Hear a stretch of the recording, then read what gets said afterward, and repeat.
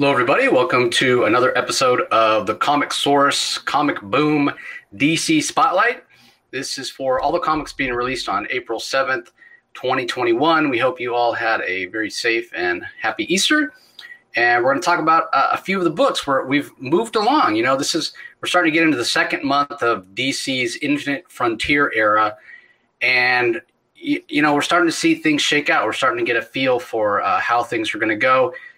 We do know that DC does still have some titles coming in Infinite Frontier that haven't debuted yet. They didn't debut in that first month of this era in March. So, for example, today we're going to talk about Green Lantern #1.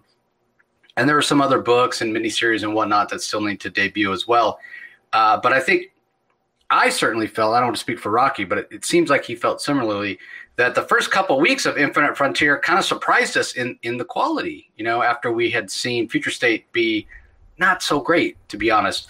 And then the quality seemed to fall off. And now we've sort of wrapped around to where we're getting the second issues of this era for some books. And I got to say, for me, this week was a step back from the first week of Infinite Frontier. So I don't know, Rocky, how did you feel? Did these books overall do it for you, or did you feel like it was a step back? Where did you land? Overall, I think it's maintaining the. I was entertained. I thought one observation I'll make is that DC seems to be definitely moving towards some of the storylines started in Future State, which is, I'm not too sure if I like that, but I enjoyed Tinian's Batman with the Ghostmaker, Crime Syndicate, and Suicide Squad. I thought was entertaining. Swamp Thing. I thought Swamp Thing ended a 2-issue story arc that I thought was excellent. I don't know. I still have a smile on my face. Maybe not. Maybe some of the glow's gone, but I'm still positive this week. I'm still positive. I'm sorry to hear that you're not. Yeah, this is going to make for an interesting episode. Will I come around to your way of thinking? Will you come around to mine? Will we still end up on the same side? I didn't feel that level of surprise that I felt the first week of March when these came out. And I thought, oh, this is pretty, even Crime Syndicate, which it wasn't my Crime Syndicate, but, we actually talked a little bit to Andy Schmidt, and he was mentioning some things about a new version and seeing their origin and how they've come together. You had mentioned that in our last review where, we hadn't ever really seen that. So I was willing to give it a chance, but we still haven't got Alexander Luthor. I will say that. And I have a feeling that maybe it might improve for me. So I'm going to give it another, at least one more. I'm going to go to the third issue. But the second issue still, I don't know, it's just not clicking for me. It's not terrible, but it's just not clicking. So why don't we start off with that? Why don't we start off with Crime Syndicate? With Crime Syndicate, all right. Yeah. Well, and go ahead. Yeah, I was just going to read off the creative teams. Yeah, I mentioned written by Andy Schmidt. We have art by Dexter Soy, or is it? No, it's I'm sorry, it's Kieran McCown with Dexter Vines on inks and Steve Olaf on colors. So you go first. Give us your thoughts. Well, I had this issue, one of the great things about the first issue of Crime Syndicate is that I thought it had a lot of nice Easter eggs. We know that Earth 3 is the opposite. It's the reverse, essentially, of essentially Earth Designate Zero. And we know that good is bad and bad is good. And I like this issue picks up right off from last issue where Starro is attacking the Earth. And this is leading to the formation of the Crime Syndicate. And so that's what I'm excited to know about is how is the invasion of Starro's invasion of Earth going to lead to the creation of the Crime Syndicate? Because we know that Starro's invasion of Earth on Earth Designated Zero led to the formation of the Justice League. So how is writer Andy Schmidt going to go about doing that? And it was, I will say that I was hoping for a few more Easter eggs here. But I do appreciate the fact that right off the bat at Arnold DC, not Washington DC, but at Arnold DC, Starro is attacking the president, Oliver Queen, and Superwoman Donna Troy is battling Starros, and even a Secret Service agent Selena Calabrese, Catwoman, is a Secret Service agent. I missed that last issue. It had to be brought to my attention. And Owlman, I like to focus on Owlman this issue. He's just as smart as Batman, and of course he's Thomas Wayne, and his brother Bruce Wayne and his parents were murdered by the Gordon crime family, as we discover in the backup, and we see the connections to that, and he's got a scar from an owl, and so Thomas Wayne has this permanent scar on the right side of his eye, which is, that formative scene where Batman becomes Batman with the bat crashing through the window. Well, of course, for Thomas Wayne, naturally it had to be an owl, and so a lot of these things they might seem a little bit tropey and a little bit cliche, but they're fun, and that's what I look for in the Crime Syndicate. But also, there's a degree of realism here that, or I guess verisimilitude for the circumstances that I quite enjoy. I love the cockiness of Ultraman and Superwoman as Ultraman is possessed by Starro, and he's demanding that Superwoman comply, and of course she's an Amazon from Earth 3, and one gets the impression that Diana of Earth 3 is dead and maybe has been honored by Donna Troy. Because she makes reference to Diana later on in the issue. But in any event, the Donna Troy, man, Superwoman, great battle scene between Ultra Woman and Donna Troy. And ultimately, Atomica and Johnny Quick show up with the Emerald Knight, which is Owlman pieces together that the Emerald Knight that the rings of the Emerald Knight are the arch enemies of Starro. And they all meet up at the end on the front lawn of the White House. And I enjoyed it for what it was worth. And I really think that if these first two issues are any indication, I think this is going to be a real fun trade to read. I have a feeling that these six issues, when all is said and done, I think this is going to develop a cult following. I certainly hope so. And the art, I thought, really worked. The art by Dexter McEwen did a good job in the art. Color, Steve Olive. Letterer, Rob Lay, just a great job. I was entertained. Not as good as the first issue. I thought the first issue packed a little bit more bang for my buck. I would have liked to have seen a little bit more Easter eggs in the second issue, but maybe I missed them. Maybe I missed some. But I would have liked to have seen a little bit more of teasing of other heroes and how this world's a little bit different. But overall, I have to say it still put a smile on my face. That's fair enough. That's interesting. I actually found this issue to be better than the first one. But I get your point. I think that the first issue was a little more fun. It was a little more tongue in cheek. This issue sort of took itself a little more seriously, which I thought was okay. And maybe part of the reason that I enjoyed this issue more was just knowing that this really is supposed to be a new version of these characters. So, coming at it from that perspective, I'm not so quick to say, well, wait, that's not how Ultraman would act, or that's not, the way Superwoman is. It's not the Superwoman. We know it's not Lois Lane. It's Donna Troy. So these are different characters, and I do appreciate that we're seeing them maybe form the Crime Syndicate. You mentioned it yourself with Starro having been at the heart of the Justice League. In the original DC universe, Starro being the impetus that brought them together. So I do appreciate that.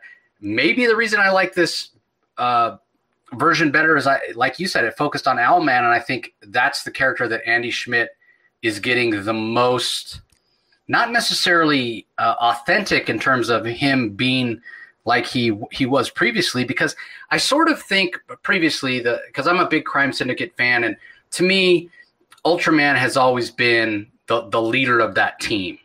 Maybe not the smartest guy, but he was the undisputed leader of that team. And Owlman was always sort of in the background, sort of similar to different eras of the Justice League, where Batman was, not only was he a member of the Justice League, but part of the reason he was a member of the Justice League was to keep an eye on everybody else, right? Like, we know he had different contingency plans for if Wonder Woman went rogue or Superman went rogue. So not only was he there to help them with whatever world-threatening events or villains might be going on, but he was also there to sort of keep his eye. He was playing both sides. That's kind of how I got that same feeling with what the Owlman used to be in the version of the Crime Syndicate that I'm used to. I'm going to ask you a question. I thought in the backup, the Owlman story that was beautifully illustrated by Brian Hitch, I thought it was a little bit surprising that Owlman seemed to have the same morality as Bruce Wayne, Batman, on our Earth, or Earth Zero, Earth One, or whatever. But I thought he did an about face to suddenly decide to kill. I found it very, very abrupt. It never really felt like it was, because he finally caught Harvey Bullock, who was involved that was involved in the murder of his parents, and Harvey Bullock tells him that his parents were the ones that they killed Jim Gordon, Boss Gordon's son, Jimmy Jr., Jimmy Gordon, and he basically discovers that his parents were in fact Crime Syndicate members, and rather than react like normal people would react, he suddenly decides he's going to be a killer, and I just thought that was a little bit odd. I mean, interesting, but I would have liked to have seen. I'd actually like to have an Owlman origin fleshed out a little bit more than the abruptness that I read in the backup, but I guess we'll have to settle for it. But I'd be curious what you thought about that. Yeah, I thought it was kind of very, very, like you said, abrupt. I mean, he didn't have a lot of pages to flesh it out.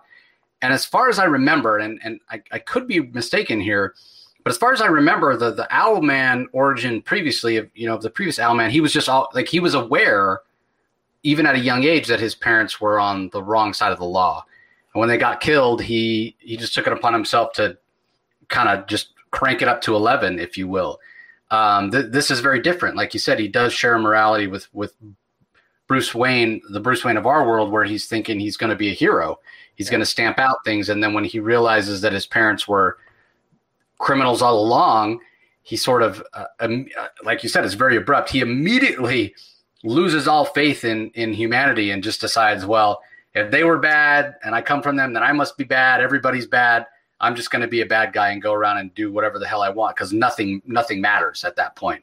Like, he just goes from the hopes of kind of making a difference and making the world a better place to complete nihilism in an instant when he finds out his parents are criminals. So yeah, you're right. It was very abrupt, and it very well may be that Andy Schmidt would appreciate a chance to flesh that out more too. He was really limited in the number of pages that they had. Yeah, I suspect that this Owlman is less evil as the Jeff Johns counterpart, because I remember Jeff Johns in Forever Evil, his Owlman origin. Owlman actually conspired and hired the hitman that would kill his parents and his brother.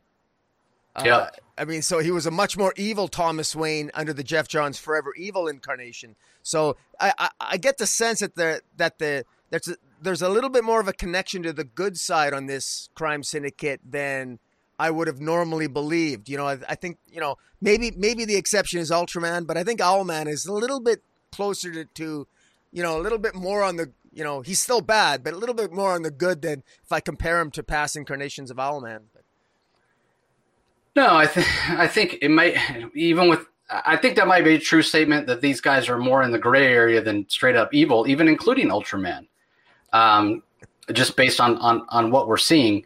But one other thing that I'll mention about the Owl in the Light, an Owl in the Light story that you mentioned, same writer, Andy Schmidt. Brian Hitch, as you mentioned, does the artwork. Alex Sinclair on colors.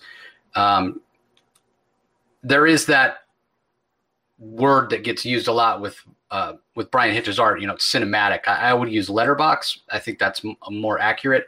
But he does tend to use panels that they go all the way across the page. So that's another reason that they didn't have a lot of pages. I think it was only 3 or 4 pages long, and I think they do a great job in the space that they have. But even in the space they have with Brian Hitch's style of art, it kind of limits it even more with what you can do in that short amount of time. So for me, Owlman is far and away the most interesting character in this version of the Crime Syndicate. And Superman being my favorite character, my Crime Syndicate favorite character was always Ultraman, because again, he was the leader, and there was something about him that he was a man of few words. It was more about deeds, not words, to quote the very cheesy 80s movie Megaforce. You guys remember the cheesy movie with the poster "Deeds Not Words"? That was Ultraman.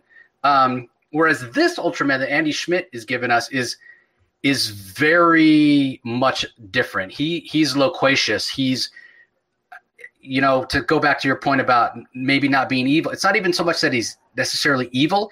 He's just like an attention whore. Like he just wants people to pay attention to him, whether they're paying attention to him because he's doing good things or bad things. He doesn't care. He just wants the adulation. He just wants the eyes on him. And we saw that. That's why he was confronting Cat Grant last issue.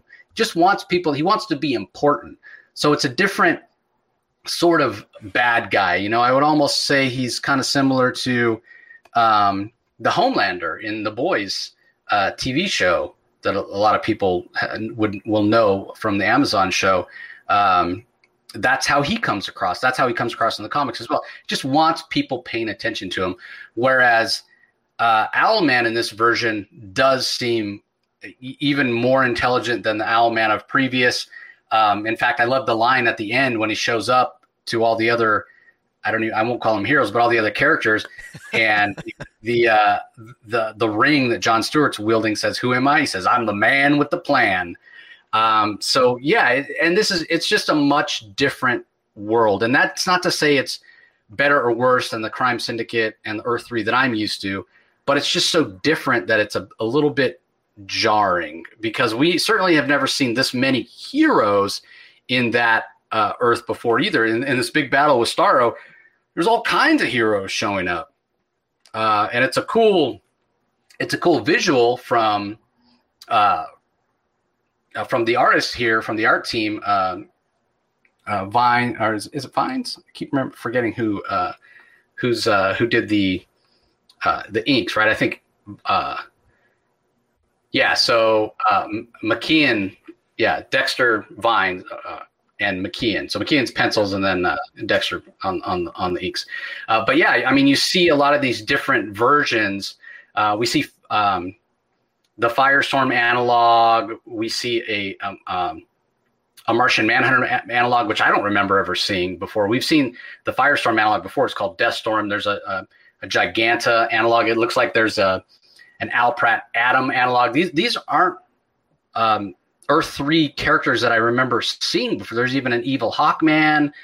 I just don't remember seeing these characters, so I'm not sure who they are. But it's interesting. It opens up interesting things. But for me, like I said, with it just not connecting, I think I'm going to put it down to the difference in Ultraman. He's just so different, and he's always been my touchstone to the Crime Syndicate.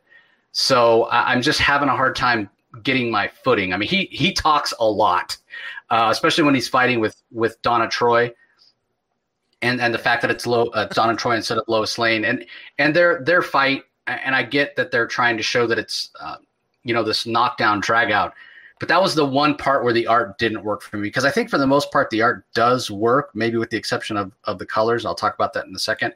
But they're trying to show how epic this fight is, and how much ground it covers. I mean, they're fighting in Arnold, DC, and then they're up in space, and then they're back on the ground. But in trying to show that, the transitions aren't great from panel to panel. There's a lot happening between panels here in terms of movement and whatnot. And so I didn't think the transitions were the best, as opposed to the transitions when we get Owlman's story, especially when he's talking to his version of Alfred. It works really well. That's so the Owlman part of the story. I think the creative team nailed it, as opposed to the Ultraman, Superwoman fight left me a little cold. I was like, man, this just feels so. It's very Vanilla Sky. Like I did expect more violence, because it's the Crime Syndicate. I expected them to be more cruel and violent in their fighting tactics, but I mean, I do think everything sort of like it's almost like a PG version of really bad people, because this is not an R-rated comic, and of course I realize that it's rated for teen, but I would have. I was expecting a little bit more hardcore in the scenes, maybe. Like, again, I'm nitpicking here, but this is the Crime Syndicate, and they're supposed to be more cruel. They're supposed to be more, they're supposed to be like the Boys 10.0. I mean, they're supposed to be Yeah. like really badass and, maybe put on the good face and maybe even put on any cruel face for the world, but even be more cruel in private. But overall, I guess mileage will vary on this title, but I think there's so much to mine here, and I can't wait to see if there's more heroes and what have you. And what did Owlman do with all his villains? Like, are we going to see the Joker or the Riddler? Or how did Owlman deal with his rogues gallery? Because I have a sneaking suspicion that if he killed Harvey Bullock, if he dropped Harvey Bullock from a building to his death, I'm sure that he probably does not have much of a rogues gallery, but we shall see. Yeah, I mean, I thought Alfred referenced that in the first issue, saying that he killed all the super people in Gotham. So, but yeah, I agree with you. Not to keep comparing this version of Crime Syndicate back to previous versions, but in Forever Evil, that's not a comic that's labeled mature either, but they felt much more malevolent than they do here. But again, maybe Schmidt is going for something different, and if that's the case, that's fine. But I just don't think, personally, for me, we haven't gotten there yet. And then the last thing I'll say about the book, I did mention the colors. I know Steve Olaf is a really talented color artist. I don't know that I agree with the choice of the color palette.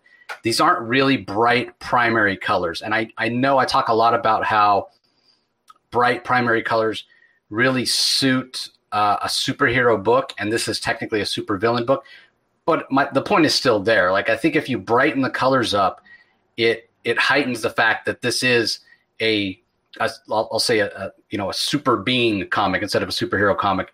And I think it would make it a little more fun and make the art pop a little more. So I do think that's it's an interesting choice. I don't know that I agree with it. I would like to see brighter colors, and maybe he's choosing to go with a more muted palette because this is Earth 3 and it's a more cynical, negative world where, evil is good and good is evil.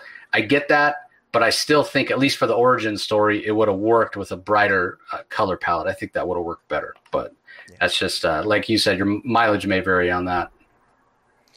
Yes, and I don't want to apologize. People on the podcast won't see this, but on the thumbnail I screwed up on the artist. The artist is actually penciler's Kieran McEwen and inker's Dexter Vines, colors to Steve Olaf. For some reason, I created a new person called Dexter McEwen. I apologize to the creative team. Yep, all good. Okay. Well, let's move on to Batman 107. This is another book where it's almost there for me, but it falls down in a few places. So anyway, written by James Tynion IV, we have art by Jorge Jimenez, colors by Tomeo Morey, and letters by Clayton Cowles. Sounds like you really enjoyed it, though, Rocky. What'd you think? Man, I'm enjoying James Tynion, man. I love, a lot of people are giving him a hard time because he's creating a new character every second issue, but I'm loving it, man. He can bring it on. Bring on Miracle Monday. Bring on all the characters you can, because I'm enjoying the plot line here. I'm really a pleasant surprise. This issue is Ghostmaker, and I was quite happy with the backup Ghostmaker. I can't believe how much I enjoyed it, the Ghostmaker backup here. But even the story itself is, I actually thought that the Future State Batman stories would taint these current mainstream stories because we kind of know where it's headed. But that hasn't happened here. I'm actually curious. I mean, this issue starts off with, it's been 1 month since Arkham Asylum Day when Arkham Asylum was taken down. Basically, where there was the Joker gas attack, and Batman dealt with that. And here we're dealing with the Unsanity Collective. And the Unsanity Collective is led by this person by the name of Master Wise. And there's a lot of fear going through Gotham City. The Scarecrow is presumed dead. People of Gotham are filled with fear. Batman is pretty sure Scarecrow is still alive because Batman he figures out that it's actually a body double that was in Arkham Asylum in Scarecrow's cell, and that it wasn't really Scarecrow. And he's actually impressed with Scarecrow because Scarecrow isn't using any of his fear toxin. He's just, the people of Gotham City are still they're just plain scared from the fallout of the Bane, from Bane and the Joker war, and they're genuinely afraid. And so while Batman's investigating, I love we get Commissioner Montoya. She's the new commissioner. Of course, we know that the former Commissioner Gordon is now off looking for the Joker in the Joker series, which you and I both we love that opening issue. And here we have we get this we get Harley once again trying her do her best Robin impression by being a sidekick to Batman, but she's never really beside Batman when she tries to help him out. And she's doing her best to help clear crime off the streets. Unfortunately, she gets mistaken by the police for just being part of the problem, not part of the solution. And Ghostmaker rescues her from being arrested for suspicion of contributing to another psychopath's activity. And it's interesting. There's this new character with a red suit who has a red rose, and she's got these two plant dogs. I don't know if the name of the character is unclear, but it's a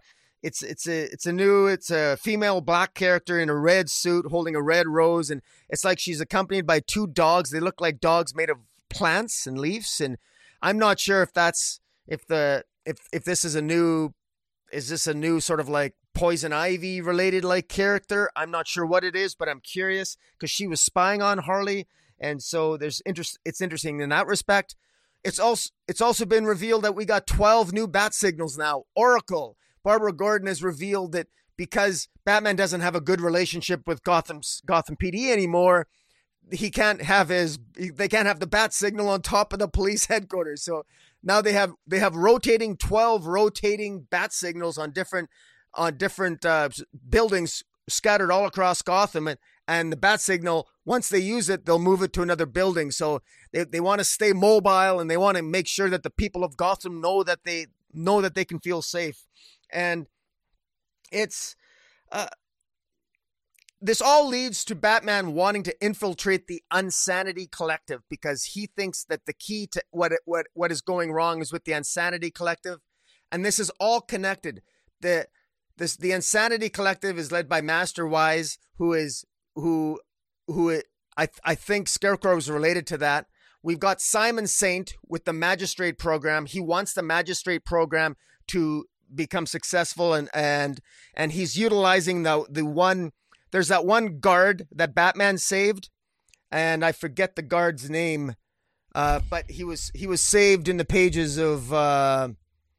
He's the one guard that's going to become Peacekeeper 1, and that particular guard. I'm trying to remember. I'm trying to get his name here. Sean Mahoney. He's going to become Peacemaker 1. Simon Saint is experimenting on him to become the next Peacemaker 1. We know that, and all this stuff is coming to a head, and we're at the early stages and we know how this is going to end up in Future State, but I don't know. This is one area where I think all the pieces are coming together, and I'm enjoying putting the pieces together at the beginning, and I'm enjoying it. And then how can you not love Matches Malone, man? Whenever Batman goes undercover to see Matches Malone infiltrate to go down to the Gotham City Narrows to infiltrate the Insanity Collective, because it consists largely of a bunch of homeless Gotham people that make up the strength of the Insanity Collective. And Matches Malone is back, and he's got this cool outfit that kind of has glow-in-the-dark lining. I think the art here was great. Jorge Jimenez did a fantastic job on the art. I thought the mood was great. I mean, I don't know. I'm enjoying this, man. Tell me I'm wrong. Why the hell does Matches Malone look like Jim Gordon? It was so confusing. It doesn't look like Matches Malone has ever looked. Matches has always had dark hair. This guy's got red. I was like, is that Jim Gordon? Look, it says my name's Match, not Matches. I didn't understand that. Yeah, and the outfit was weird. Why is it glowing? I don't know. I've said before that I get what Jorge Jimenez is trying to do. This is a much more visceral type of art. It's more scratchy. It's more impressionist as opposed to cleaner art I've seen him do before, like on Justice League. So it's not my favorite, but I guess it works for this book for the most part, and the colors work well. because, it makes no sense that he has this jacket that has glowing lapels and whatnot, but it looks cool. It looks cool. But yeah, it really threw me. I didn't know why he looked like Jim Gordon. That's just weird. But what you had said right at the start there, where you're talking about, we know where this is going, and you were worried that it was going to kind of ruin things for you, but it hasn't. It has for me. What I find myself constantly thinking is, if I hadn't read any of Future State, if I didn't know about Magistrate and all the peacekeepers and the mess that Gotham becomes, I would be much more invested in this story. But because I know the end result, or a possible end result, I don't care. Simon Saint is a mystery to me. I know he's going to create a fascist police force, as opposed to, had that not been done, there would be more mystery there. I'd be more engaged. So this isn't really working for me that well. The other thing that really bugs me is, so the Joker was always it when it came to Batman villains, right? As much as I don't like him, and I think if there really were a true Batman and a true Joker, Batman would beat him in 30 seconds and we'd never hear from the Joker again. He doesn't have any actual superpowers. He hasn't trained himself to the peak of human perfection the way Batman has. But then we've had various writers come along over the years, and they decide, hey, some of these other characters, rogues, villains of Batman, need to be leveled up too, so they can actually challenge Batman. And this all has to do with the power creep of Batman himself over the years. Like, you have to constantly, as Batman gets more adept and more capable, you've got to increase the power level of his villains. That's the problem with all these writers constantly making Batman better and smarter and whatnot. And we saw it with the Riddler, right? Especially with what Scott Snyder did, making the Riddler so much smarter. Now it feels like Tynion is doing that with the Scarecrow. And I just don't care for it. I just want these characters to be the characters that they are. And now all of a sudden it seems like it's not even, the impression I got in this issue, it's not even Simon Saint that's behind the Magistrate. It's not Simon Saint that has anything to do with it. It's all the Scarecrow pulling the strings. But that doesn't make any sense with what we saw in the Harley Quinn Future State story, where Scarecrow, Jonathan Crane himself was much lower level. So it's not making sense to me. I don't understand why all of a sudden the Scarecrow is so formidable, and it's not working. The other thing I didn't like was, well, I guess it's okay. The Harley Quinn stuff, this is a Batman book, but Harley is featuring prominently in here. And the thing about it is she, based on who's writing Harley, and we'll talk about it. Well, I guess we're not going to talk about the Man Bat book, actually, which is fine. But Harley's dialect, the way she talks, the way some people write her, they script her and her dialogue, they try to write it as though she's talking with that Brooklyn accent, and some people don't. And she's in so many books. She's in Suicide Squad. She's in this book. She's in Harley Quinn. And then we have other Black Label Harley Quinn books, like the Criminal Sanity book and the Sean Gordon Murphy verse book. And can we just, she doesn't necessarily have to have the same personality, but can we get her to at least talk the same? Because it's so, like, I know it's a nitpicky thing, but it throws me every time. She doesn't even seem like the same character, not even close, even in books that are supposed to be in the same, like, I get it. Like, if she talks differently in Criminal Sanity or the Sean Gordon Murphy verse, then fine. That's fine, because those are Black Label books and they're completely separate. But when she talks differently in the Batman book versus in the Harley book versus the Suicide Squad, it just, I don't know. There's no consistency there, and it kind of bugs me. Also, you mentioned about Tynion introducing new characters. We got this African American woman smelling a rose with these, like, I don't know, what are they, goats or something that look like they're made out of plant life? Yeah. Who Goats who or dogs or deer? Yeah, I don't know what they are. Or Dobermans? Do you have any idea? Do you have any idea who this woman is? No, I don't. I never. I haven't cheated and looked at Future Solicit, so I'm sure somebody out there knows. But I don't know. So you're right about Tynion introducing. It feels like he's introducing so many characters. He's like throwing all these characters at the wall just to see who sticks.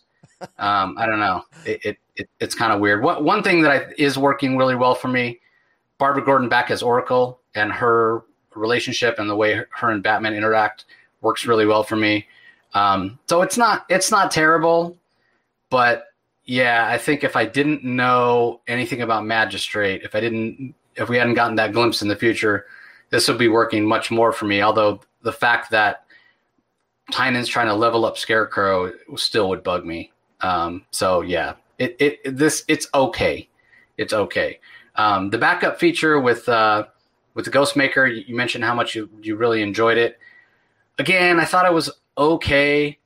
The artwork, it's very similar to Jorge Jimenez artwork. The artwork's done by Ricardo Lopez Ortiz. It's written by Tynan, same as the main feature. Same colorist, Tomeo Morey, same letterer, Clayton Cowles.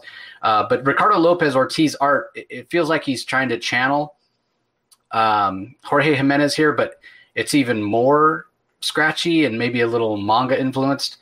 And I didn't care for the art. It's a little too stylized and a little too rough for my taste. So what did you think of Madame Midas? Yeah, super on Earth. Yeah, super over the top. Whatever, she's fine. But the whole story is over the top. I mean, the fact that he has this giant plane that apparently is like artificial intelligence kind of thing, kind of reminds me of Iron Man with the whole Jarvis thing, or Friday or whoever in his armor that he talks to. This custom built radar invisible. It says it's a jet fighter. It's a ghost stream. He calls it the ghost stream. Yeah, but yet it has its own like bedroom with marble pillars and a giant bed, and apparently he's just finished having sex with a man and a woman. No, he doesn't think of it as sex. He calls it meditation. He calls meditation. It meditation. What whatever it is. And is he blind? I mean, he always has his eyes covered. Even here, he's blindfolded. Hey, I know we just finished having meditation, but here's this giant feast. It's super over the top. It doesn't make any sense. So I don't know this, and I'd be fine with it, except for the fact that because this is a retcon character, right? We're supposed to believe this guy has been around just as long as Batman has, with all of this technology and all the, this is not a jet fighter. This is a giant flying bat cave, basically. I mean, I am not kidding. He has marble pillars in the bedroom that has this giant bed with a giant screen TV where he's just had meditation with these two people.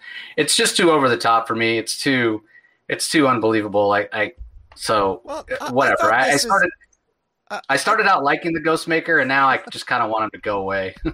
Oh man, I so disagree with you on that, man. I think he's such a breath of fresh air. To me, he's like Bruce Wayne unfiltered. He's Batman unfiltered, man. He's Batman without the hang-ups and the darkness and the angst. And he's got the money on top of it to do whatever the hell he wants with it. And he meditates a lot. And he just feels like a Tony Stark ripoff to me at this point. Well, I think that he might even be that to a certain extent, but I love the fact that he's got all these other villains and that he's got his own rogues gallery that very few people have ever heard of, because very few people have ever known who the Ghostmaker is and where the Ghostmaker is and what he's done. And he's done a lot of heroic things we're probably not aware of, and probably some not so heroic things. So he's got some elements of mystery. And you want to talk about Tinian's inclination to create new characters. I got to read these off here. He created 4 new characters here as well. The Instigator, a magically transformed martial artist and terrorist. Razorline, who is unspeakably otherworldly horrific.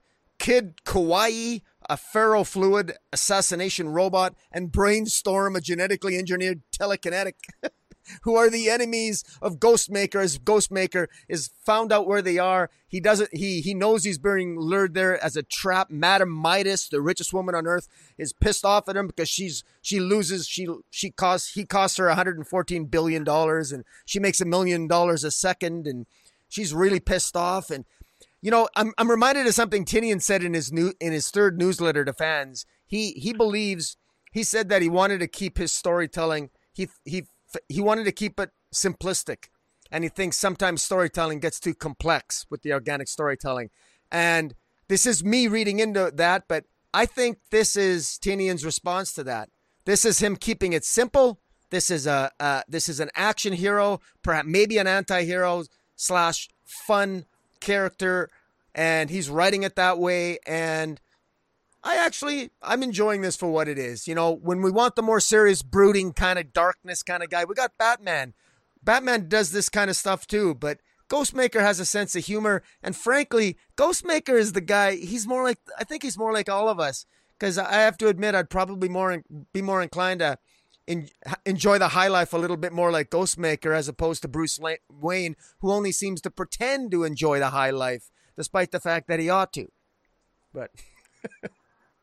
Yeah, I mean, it definitely seems like Tynan's trying to have some fun here, and more power to him. But yeah, like I said, he feels like a Tony Stark ripoff. And one thing you failed to mention about this magically transformed martial artist and terrorist, the Instigator, he's an alligator.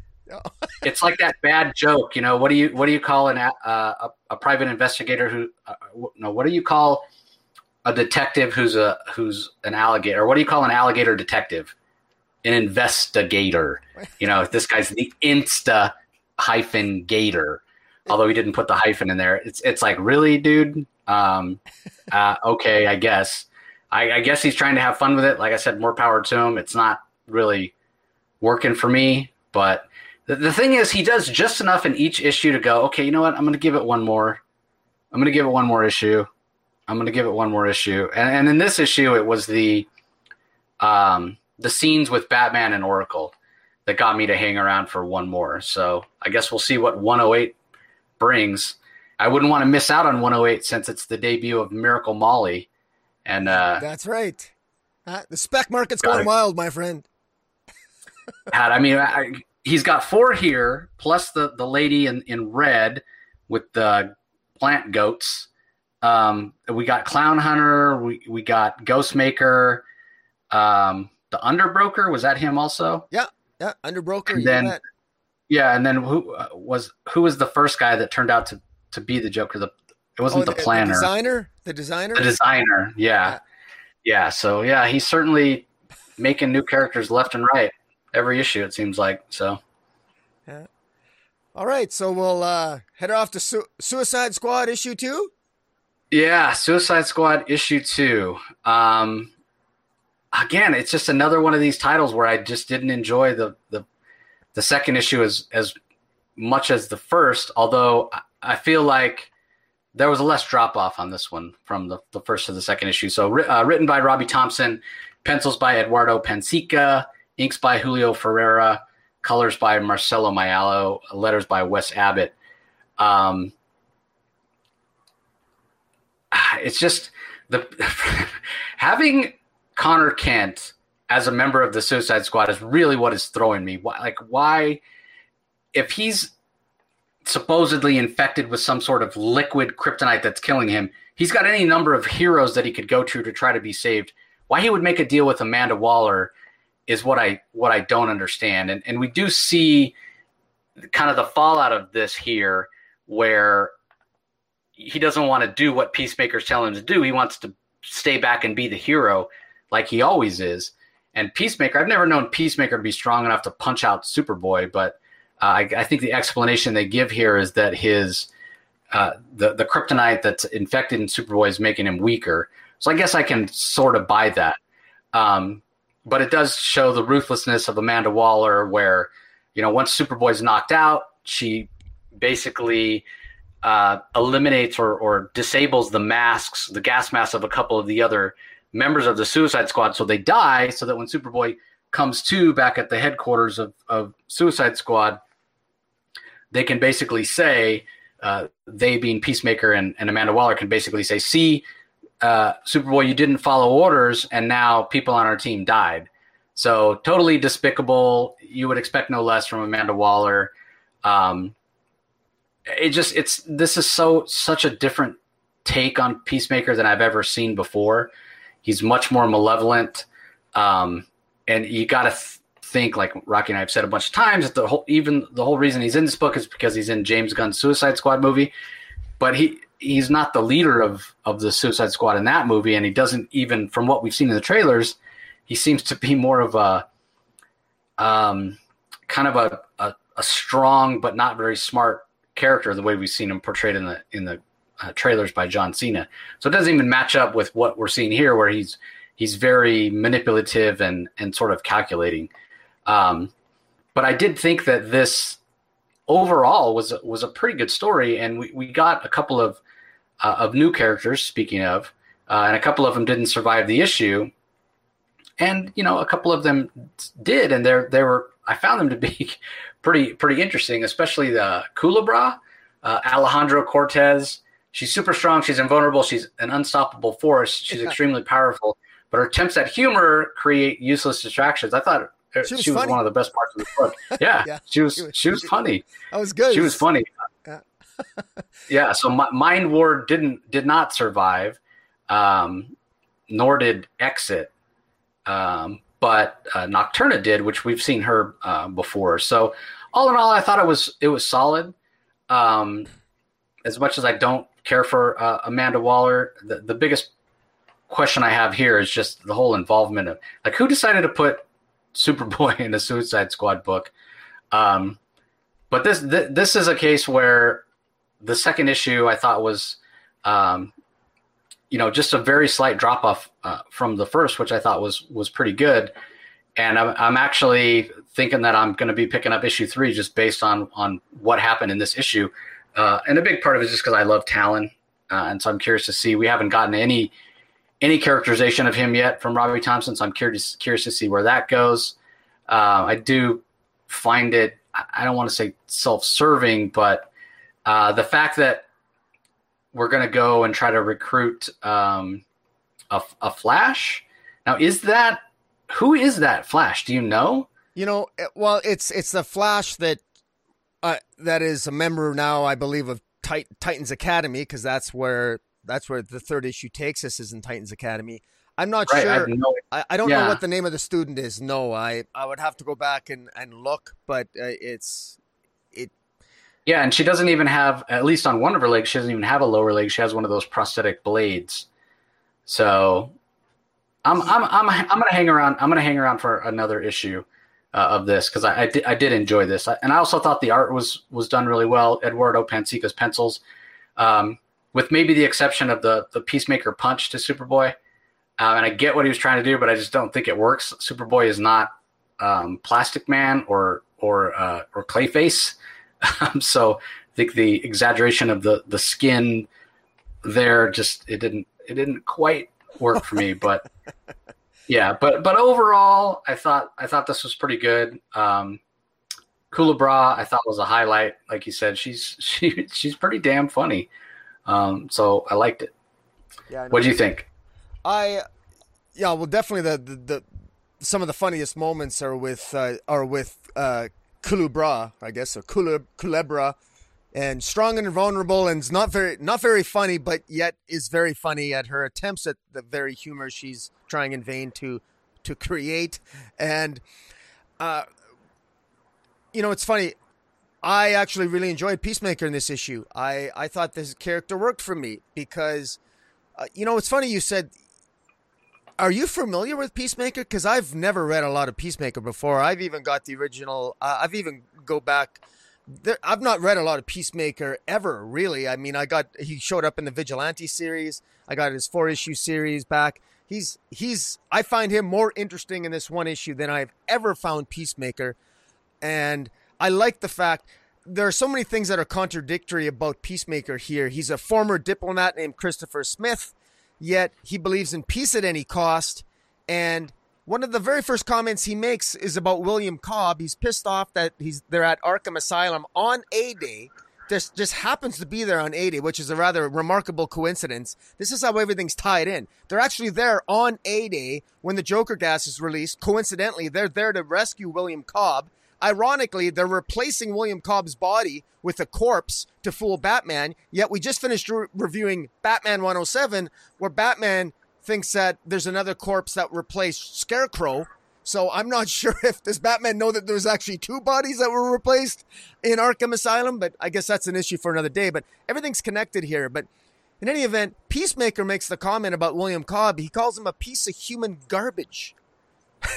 And then he turns around and says, yeah, but psychopaths are hard workers. And he needs William Cobb on his A game because they need to get the hell out of Arkham and they try to escape.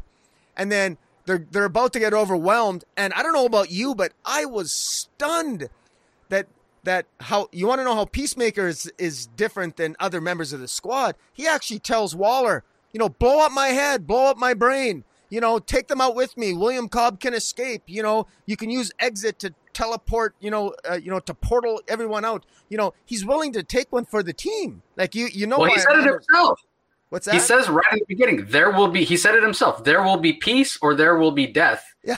And I do agree with this is maybe the most interesting take on Peacemaker because he's always been sort of unhinged, but never to this level. His insanity has been dialed up by Thompson, but also kind of his intelligence as well. Like you said, he showed up in Vigilante and he just seemed unhinged. He has that level of craziness more than he's had, at least in the miniseries that I haven't read, obviously, everything he's done. And if you go back and read his really old Charlton stuff, he's much more tame, but that's, from a different era. Sorry. But I mean, even the way, but when he hit Connor Kent, I mean, that to me was in keeping with his almost vitriolic patriotism. How dare you get in the way of me fulfilling the mission of finding peace and stay the hell out of my way. And, so that's why I think that worked for me. And it also established that fist from Peacemaker to Connor Kent's face, that establishes the rapport on the team. In other words, there really isn't a rapport. It's always problematic when you talk about the Suicide Squad. And that's why I'm so interested in this. And I say again, we know from Future State that William Cobb doesn't, he becomes the Batman.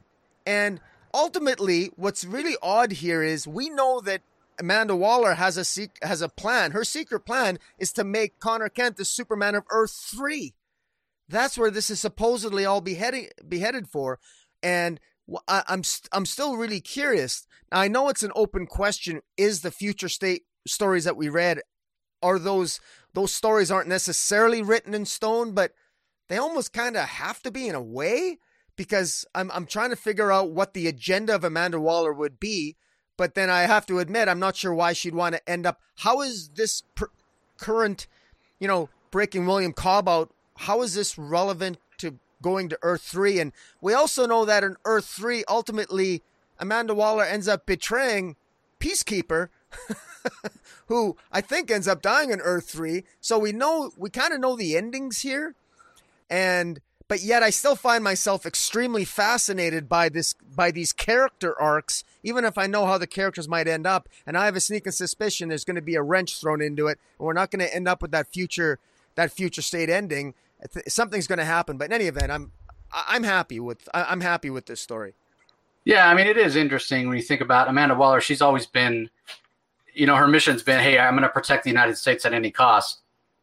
That Future State story throws her in a completely different light. She's manipulating whole planets, whole realities at that point, and that's my whole thing about her just being a supervillain at this point. Yeah. So I'm still ready for her to go away on every level. So we have to give a shout out to the Pulp Fiction reference in this comic, huh? The Uma Thurman, she revives Superboy with the needle, just like in Pulp Fiction. Yeah, and leave it to Calabra to make the reference. You want me to Uma Thurman? Yeah. I mean, it's great.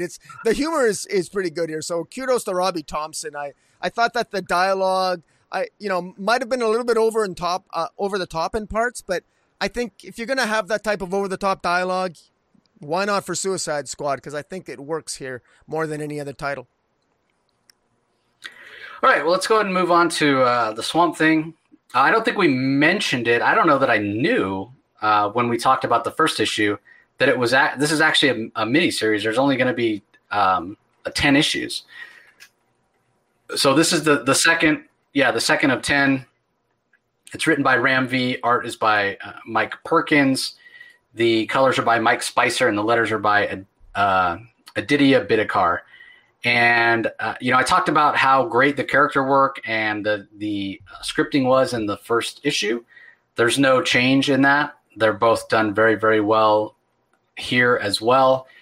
And this does pick up right where the first issue left off with Levi Kamel, who apparently has become infected with the new or with the Swamp Thing, Avatar of the Green and whatnot. And so it's paced well, it's plotted well, the art is solid. Not necessarily the cleanest Mike Perkins art I've ever seen, but it definitely works. All that being said, this is my last issue of Swamp Thing. I'm just not a Swamp Thing guy, and there's not enough here that interests me. I'm sure that a lot of people will be like, "What? What are you talking about? Ram V, he's firing on all cylinders." It's very good dialogue. It's very good character work. I can just repeat everything I said in the first about the first issue. It's a very technically well done comic. I just don't care about this character. I just don't. I don't care about Swamp Thing. I don't care about him being in the desert. I don't care about him fighting this oil monster with gold nugget eyes. It did nothing for me. It read fine. It didn't drag, but I didn't feel super compelled to read it. And yeah, I'm jumping off after 2 issues. So, what were your thoughts, Ricky? I think if somebody was only going to read 2 issues of Swamp Thing, these first 2 issues tell one complete story in my mind. This is a complete story, these first 2 issues, and I think it's a really good one. And I think this is an excellent example. Well, I should watch what I say. I've never been a Swamp Thing guy, but I'm definitely on board for this series. Or if it's only 10 issues, if all 10 issues are like this, I'm on board. One of the themes of the first issue was that this Levi Kamei, he's from it's Kamei. I don't know how to pronounce his last name, Kamei or whatever. But anyways, Levi, I'll just call him Levi. Levi is having dreams of the Swamp Thing or the dreams of the swamp creature. He's from India, and we know that his brother was involved in releasing some sort of creature in India at some point, and he keeps having these bad dreams of this pale wanderer in the Arizona desert. And meanwhile, the sheriff of this Arizona town, the Aztec town in the same area where this desert is, he wants to take out the pale wanderer. And there are fathers. There's themes here of parenthood, of fatherhood. The sheriff himself has a bad relationship with his family. Hasn't seen his son in many years. Meanwhile, Levi's father died in the first issue, and his dad forgave him. And one of the questions that was left dangling at the end of the first issue was, well, what does Levi's dad have to forgive him for? And I think, and it's not entirely clear, but it appears as if his father had to sort of wanted to forgive him to free up Levi's guilt, to free up his guilt about maybe the circumstances surrounding his dad's passing. And so ultimately what we end up with here is where Levi keeps having these nightmares. He keeps dreaming about the Pale Wanderer, and the Pale Wanderer keeps killing him, he keeps witnessing the Pale Wanderer kill various people who end up in the Arizona desert, whether it's a camping family or a child or whatever the case might be. And ultimately he wants to stop the Pale Wanderer, but he's only able to stop the Pale Wanderer as the Swamp Thing after he's had a conversation with his partner, his lover, his girlfriend, Jennifer, who basically helps him come to terms with why his father may have forgiven him. And I love the fact that she knows all his secrets. I like the fact that he's got a healthy, functional relationship with a woman in his life. It's not all dysfunctional. He believes he's got strong values, Levi. He's a good character. And he may have had some issues with his brother. He may have had an issue with his father that led to him, his father forgiving him.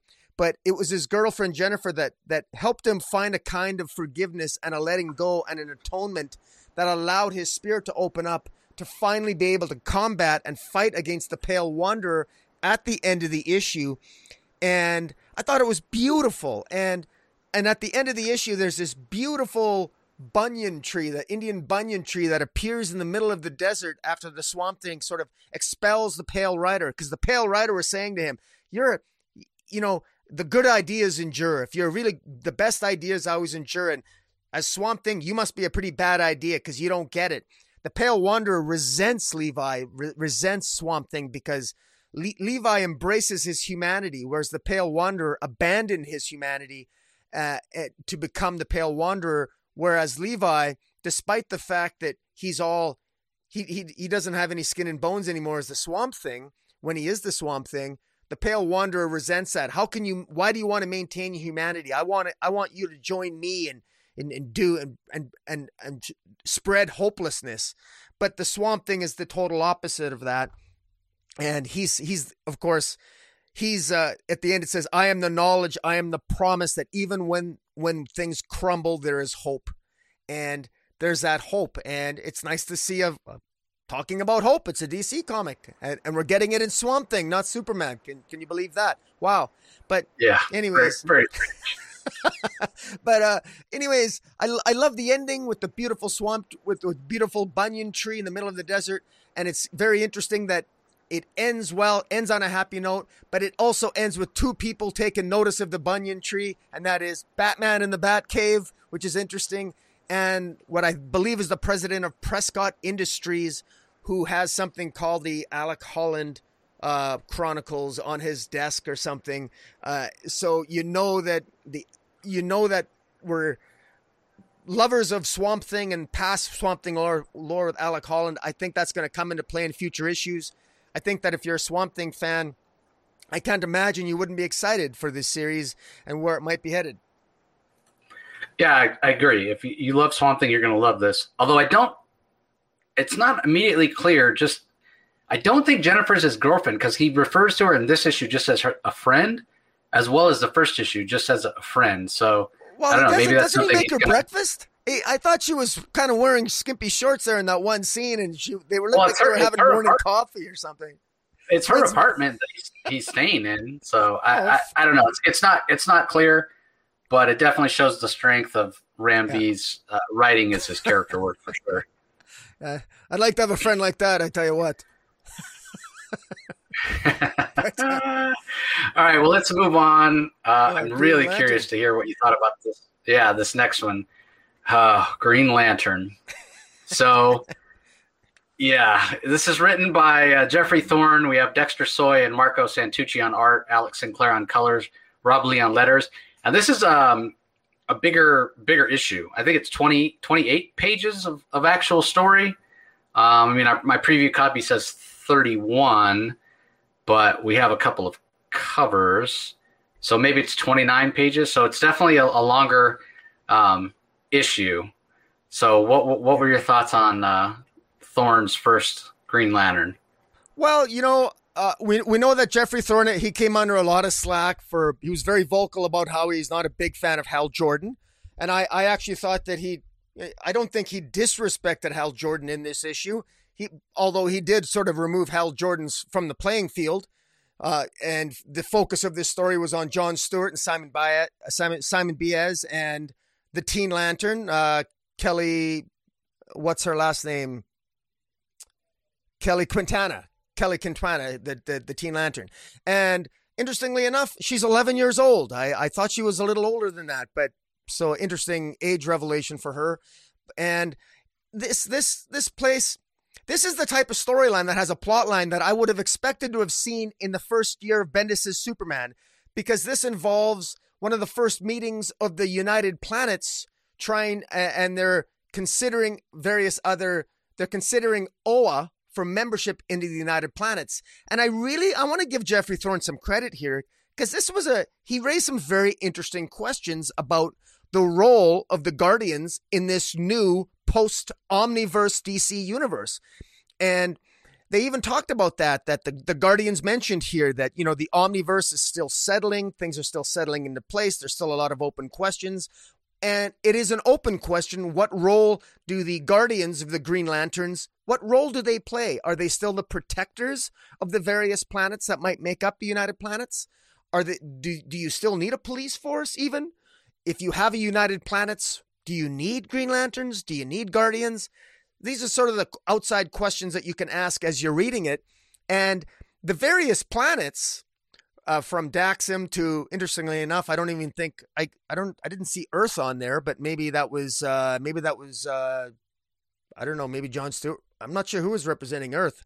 I would have saw Lois Lane or Superman, somebody representing Earth, but I never did see anybody. But in any event, it's interesting that one of the past of the Guardians came back to haunt them here, because the Guardians they're asking for membership into the United Planets, because they want to, various planets want support them, some don't. And in the midst of all this, you know, I think Geoffrey Thorne does a good job here, and kudos to Dexter Soy and Marco Santucci, colors by Alex Sinclair. I thought the art here worked really well. If I got one criticism, I didn't recognize, I think a lot of the alien races, they never really did their homework. They never really delved into DC lore. I would have liked to have seen far more of the races in the DC universe that maybe we've seen traces of in the 31st century, and because it just looked like they were just drawing various animals. It looked like a sort of a per-man sketch of the Galactic Senate scene on from a Star Wars movie or something. But in any event, I would have liked to have seen a little bit more homework done on the alien races. But the central question I thought was interesting. This sort of fairy tale creature that came, this Eurydian is a master opener. This fairy queen, and she's a fairy queen. She's a Eurydian, and she resents the Owens, and she releases something that I forget, they had a fancy name for it. They released the matritrim.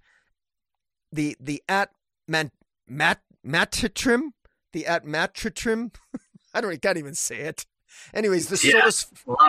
I think he picked some Scrabble tiles out of a bag when he came up with the name for that. Yeah, that's always my pet peeve. I don't like when they do that.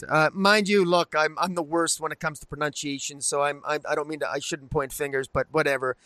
But it's the Owens at one point built this power source for peace that basically consumes all chaos and disorder, and And ultimately, surprise, surprise, the way to defeat it at the end, Jon Stewart figures out, is to literally lay down your arms, not fight. And that's how you defeat an enemy. That anything that consumes all chaos and disorder is, well, just be orderly and be peaceful, and you're not going to be in danger. And that's exactly how they end up defeating it. And they defeat the Fairy Queen.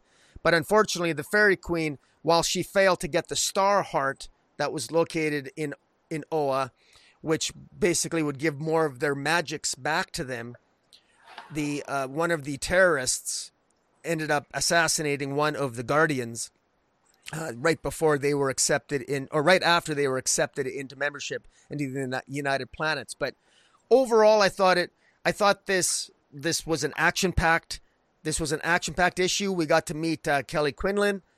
We saw Kelly meet a Fusex, a quiet sail. It's a new alien creature called a Fusex. Again, I really don't like the names that Geoffrey Thorne is coming out with here. But in any event, the character work I thought was decent. It was okay. I thought it was interesting. This is a good one shot.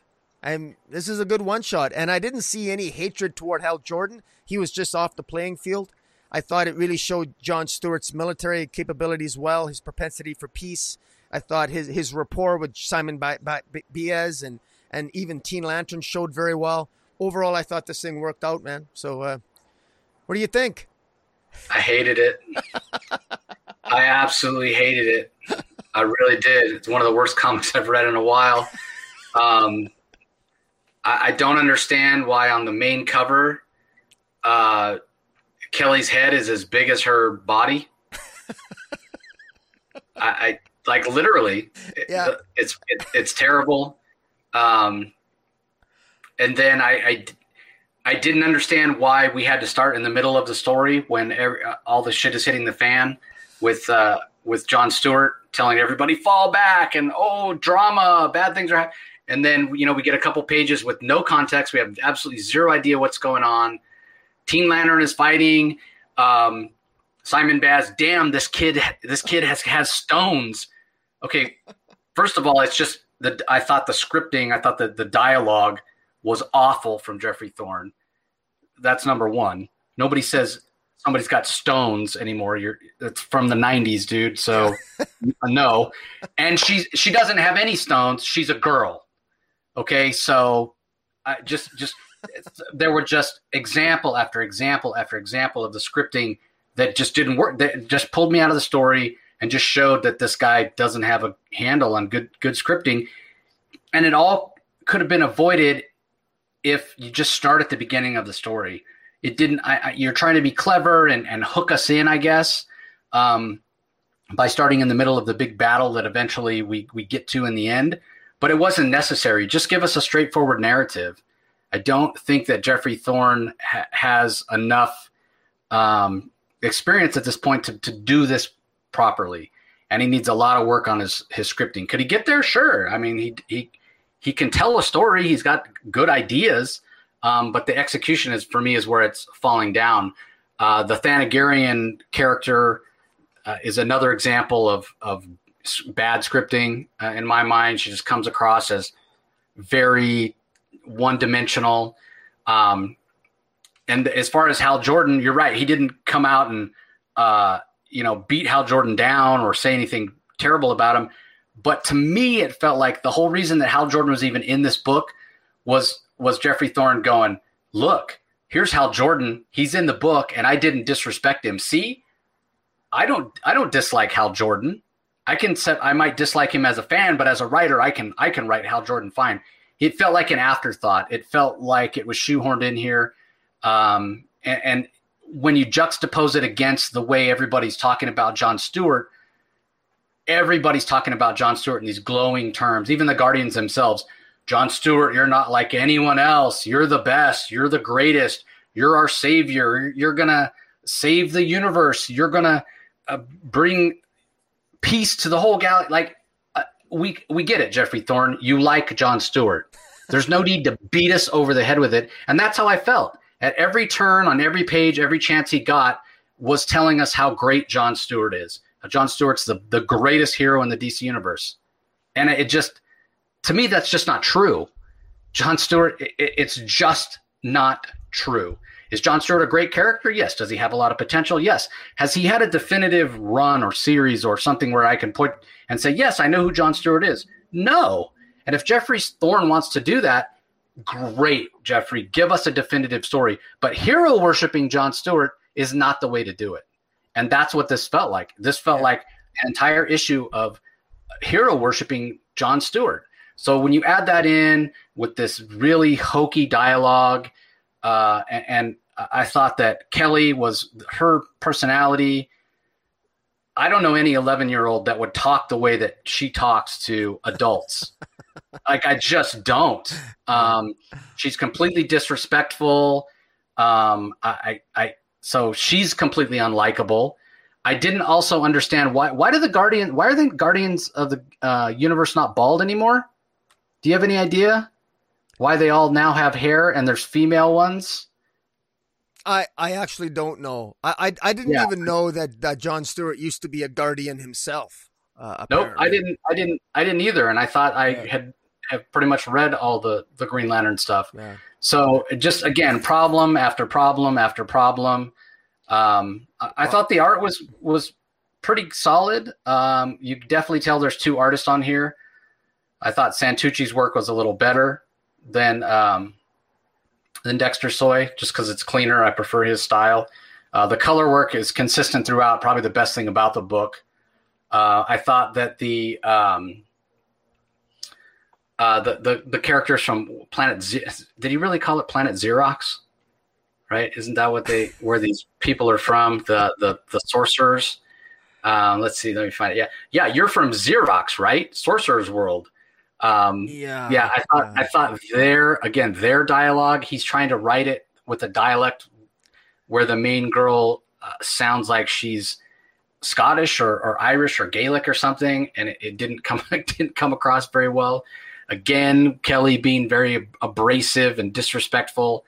So I don't know. There wasn't a lot in my mind to like here.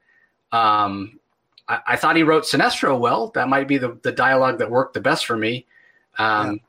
He does have a handle on him. Sinestro is very over the top and arrogant. And so I thought that was really well done. I also didn't understand why, and I was kind of surprised. It almost felt like Ex Deus Machina, God from the machine coming in to save the day. Stewart and everybody, they're all getting their butts kicked by this unpronounceable monster's name.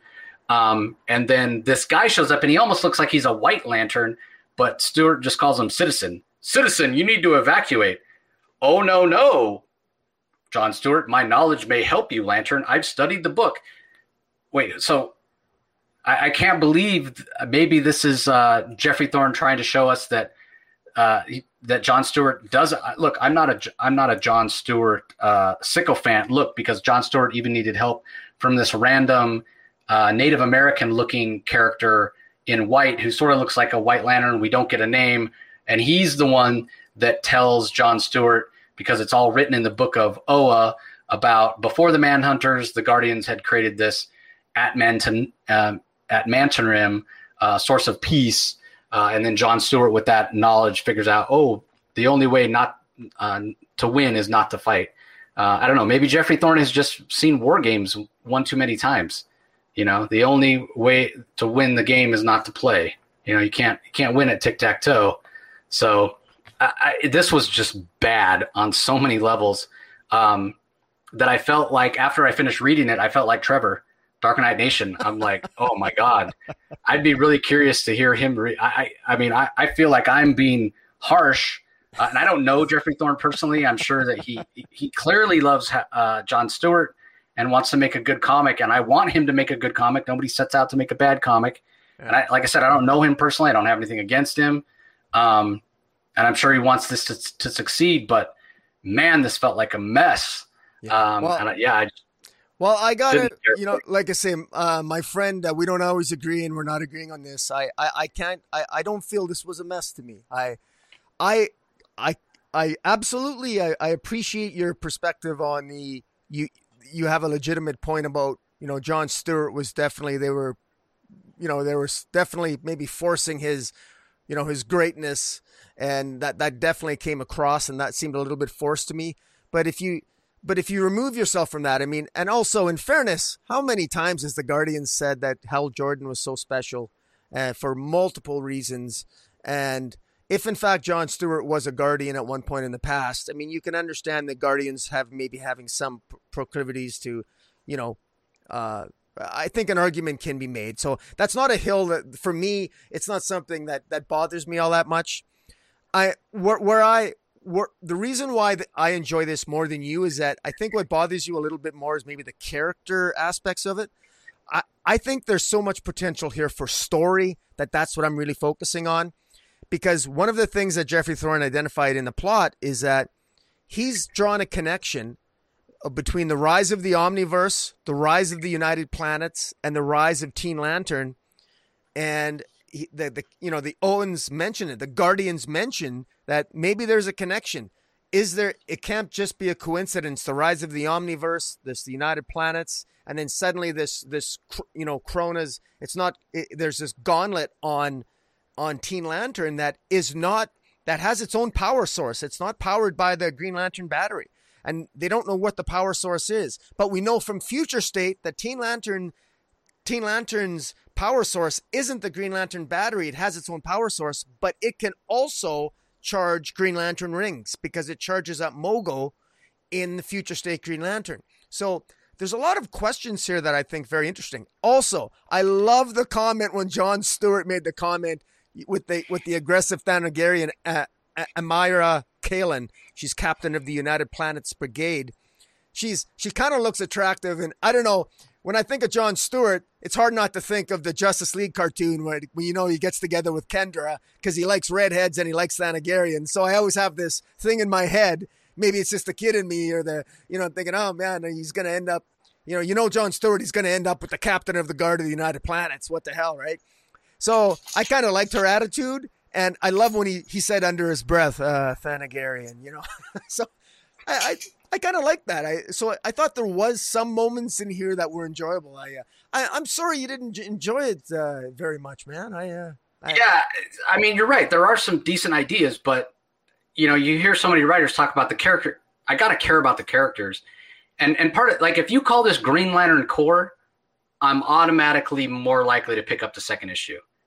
And this certainly felt like a Green Lantern Corps book that was focused on Jon Stewart. My worry is that you're calling it Green Lantern, and in Jeffrey Thorne's mind, if you want to talk about one singular Green Lantern, that's Jon Stewart. And I'm just not interested in reading a hero worship book about Jon Stewart with unlikable characters. Jon Stewart himself isn't unlikable by any means. And it's not Jon Stewart that's tooting his own horn and saying, I'm the greatest. It's the deferential treatment that everybody else is talking about him, where you feel hit over the head with it. You yourself mentioned it, but Teen Lantern is so unlikable. The other supporting characters, the people, the sorcerer from Xerox, the head of the United Planets Brigade, like everybody, they all come across as so unlikable. The most interesting and likable character in the whole book is the Native American citizen that we don't even get a name for. I want to know more about him more than I want to read any more about Teen Lantern. And apparently they let anybody read the Book of Oa, apparently. They must sell it in the bookstore or something. Yeah, exactly. So I just worry that, this is just when you say Green Lantern, you're really talking, you might as well call this Jon Stewart. And I don't have an interest in reading a title that's called Jon Stewart if it has so many unlikable characters. Maybe it'll get better. As much as I dislike this, I always say you got to give at least 2 issues. So I'll be back for the second issue. But I'm telling you, if it doesn't get better, I'm going to nope out of this so fast. So it didn't work for me at all, unfortunately. So, all right, well, let's move on to the last book, not to beat Jon Stewart and Green Lantern to death. So it's Joker Harley Criminal Sanity. It's the penultimate issue. It's issue number 8. It's written by Cami Garcia.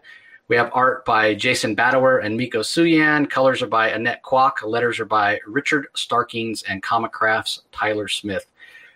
Give us your thoughts, Rocky. What did you think of this? I was actually a little bit disappointed with the ending.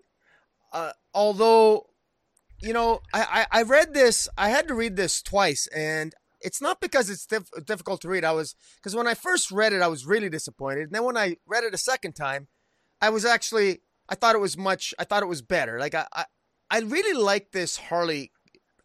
This is my favorite version of Harley. This is sort of like a real world version of Harley, where this is Harley who takes on the Joker, and she does a really good job of it. She catches the Joker at the end. And at the end of this issue, what I did really like about it is I personally got a sense that she was going to kill him. Like, she was going to kill him, but, leave it to Commissioner Gordon to, Commissioner Gordon prevents Batman from killing the Joker. And in this surprise, Commissioner Gordon shows up and prevents Harley from, she finally catches him. She finally catches up with him. And she's about to put him down, and Gordon gets in the middle of it. But in the meantime, she's really pieced together.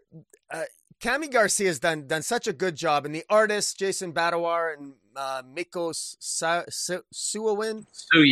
Thank you. Colorist Annette Kwok. Fantastic. This is such a gorgeous work. I want to buy this in hardcover form. This is absolutely beautiful.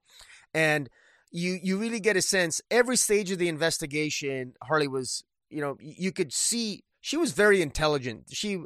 I don't think Harley has ever been displayed as more intelligent in any comic book story than she has in this particular series. They did Cami Garcia has done an excellent job there. I wish, I can understand that this ends with Joker being arrested, because she probably, I want to see more stories in this universe. I would love to see a volume 2 and to see this story continue.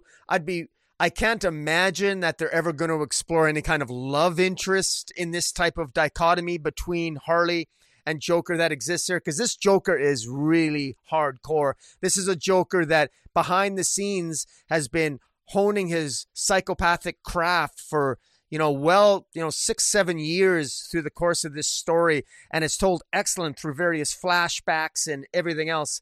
Garcia's that is really masterfully done. You want to talk about showing flashbacks and showing the formative years as the Joker, and juxtapose those scenes against current crime scenes, and how Harley pieces that all together, and you understand why this Joker is impressed with Harley, because she's miles ahead of anyone else in the department or anyone investigating it, and it really works. And I think I was looking for a little bit more comeuppance for the Joker.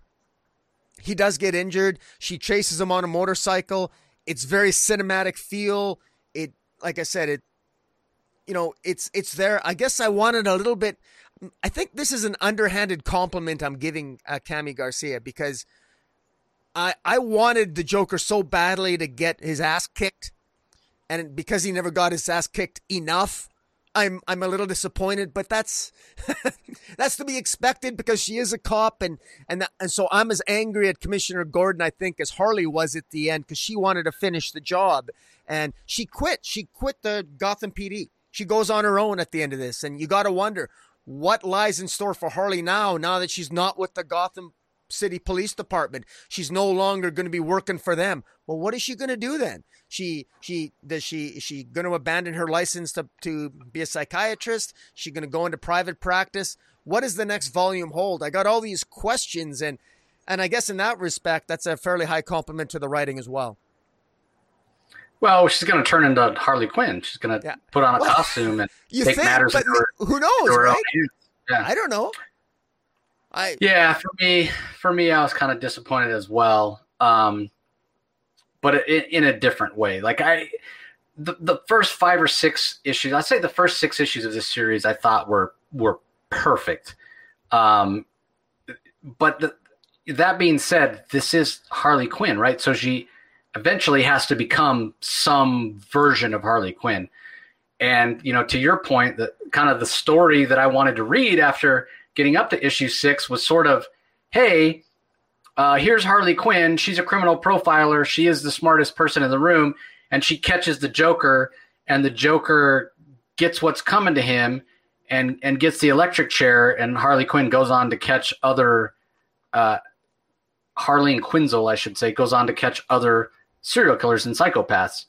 That's not Harley Quinn. I mean, right? I mean, she's got to, at some point, in some way, be influenced by the Joker, whether directly or indirectly, to take matters into her own hands, to cross that line and become something inspired by the Joker. Whether inspired by chasing and capturing the Joker, whether inspired to be the Joker's girlfriend or whatever, right?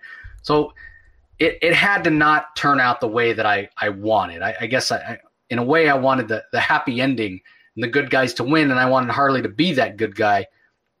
Clearly that's not the story that Cami Garcia is telling. So any disappointment I feel, it's because of expectations or things that I brought to it. So I'm not going to blame. Go ahead. Yeah, I was going to say, one of my expectations, I actually thought Batman was going to show up, but he never did. I found it a little bit. I'm sorry? I said I'm glad he didn't. Yeah, no. I realize that. At the same time, this is Gotham City, and there's this big motorcycle chase through Gotham City on motorbikes, and she's chasing the Joker, and Batman's not around. So it did occur to me that, well, where's Batman? In any event, I am curious down the road. I think that I agree with you that it's good that Batman is on the sidelines here, and she's the one that really knows the Joker. And for future volumes, I can imagine I would like to see Harley take down some of the other of Batman's rogues galleries. And yet her one failure is the Joker. You know, I'd like to see her take down the Two-Face and Riddler and take out these other, you know, psychologically compromised villains. I'd like her to be the hero of those stories and not Batman per se. But yet her one elusive person that she can't catch is the Joker. So I can see future volumes not necessarily focusing on the Joker, but building up to it. But anyways, that's me playing script doctor. But I don't know. This has a lot of potential. Yeah, I don't know that we're going to get more volumes. We'll have to see. And I do agree. I mean, we know at the end of the day the Joker's going to get away. But anyway, going back to what I was saying, I don't want to blame Cammy for my disappointment in this issue, because my disappointment in this issue has everything to do with what really last issue I thought was a step down, and this issue as well, because I did have those expectations. It was just what I was bringing to it. But when I look at this on its own and what Cammy's trying to do, I think she's succeeding very well. But the reason that you know, putting all that aside with, you know, whatever expectations I'm bringing to it and what I was hoping for, which was, you know, is a much more heroic Harley, which is not who she is. She's a character very much rooted in tragedy.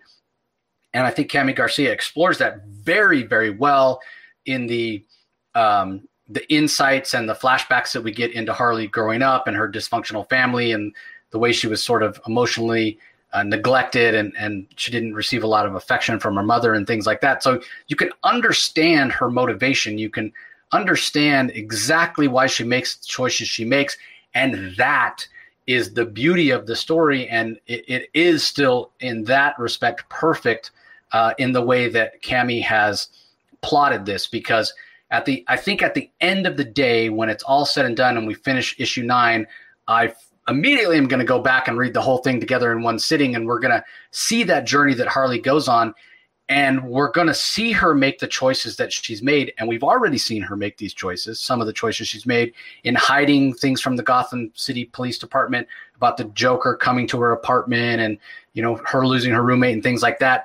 And you can understand why she made the choices that she made, as much as you're sitting there on the sideline reading the story going, no, Harley, don't do that. That's the wrong path that you're heading down. And you can't help but feel and empathize with her for the choices she's making, because you know they're wrong, and you know that ultimately they're going to lead to bad things. They're going to ultimately lead to more pain for Harley, but you can completely understand why she's making them. The tragedy of the character is something that Cammy Garcia has captured maybe better than anybody has ever captured the tragedy of Harley as a character. And that's why I think this is one of the best DC books that's come out in recent years. It's just spectacular. And I think when I sit down and read it all together as one volume, I plan on getting the hardcover too. I want a nice hardcover of this on my shelf, that people are going to look back on this and go, yeah, you want to read one Harley story? This is it. Yeah. And it's not, you know, not to say Cammy Garcia hasn't done other good things. She's a writer from prose, and she's even written some of, I think she wrote the Raven YA novel for DC and some other things, and clearly a very talented writer. But it's not like a lot of comic book fans know her name. Hopefully after this, they will, because this is such a great quintessential Harley Quinn story. And not only that, it's also a good Joker story. She does an equally good job developing the origins of the Joker. Yes, I was going to say one that. Of the best I've ever read. So I mean, I was going to say that. Yeah, I was going to say that next. Everybody who listens to my podcast knows how much I dislike the Joker. This is the best version of the best version of the Joker. One that makes sense to me. One that doesn't feel overpowered. And so, yeah, she's done a great job with the Joker as well. He feels realistic. He feels, you know, he's clearly intelligent. He clearly is able to stay one step ahead. He doesn't feel overpowered. He doesn't feel like he's lucking into escaping from the police or this or that. So, yeah, great job with the Joker as well. And the art in the entire series has been spectacular, and I'll talk more about that in a second. But I do want to talk about one other thing, like putting aside all the work on character that Cammy's done in this issue. The other part of this issue that left me feeling like it wasn't one of the better issues of the series overall, there's a couple things. First of all, you got to sort of have it down because the series, the next issue is the final, and it's got to finish on an upswing, right? So you're going to want an issue that's a little bit in terms of, action and story beats on the lower end, so you can reach that crescendo. Everything can't be dialed up to 9 the whole time. There's no up and down.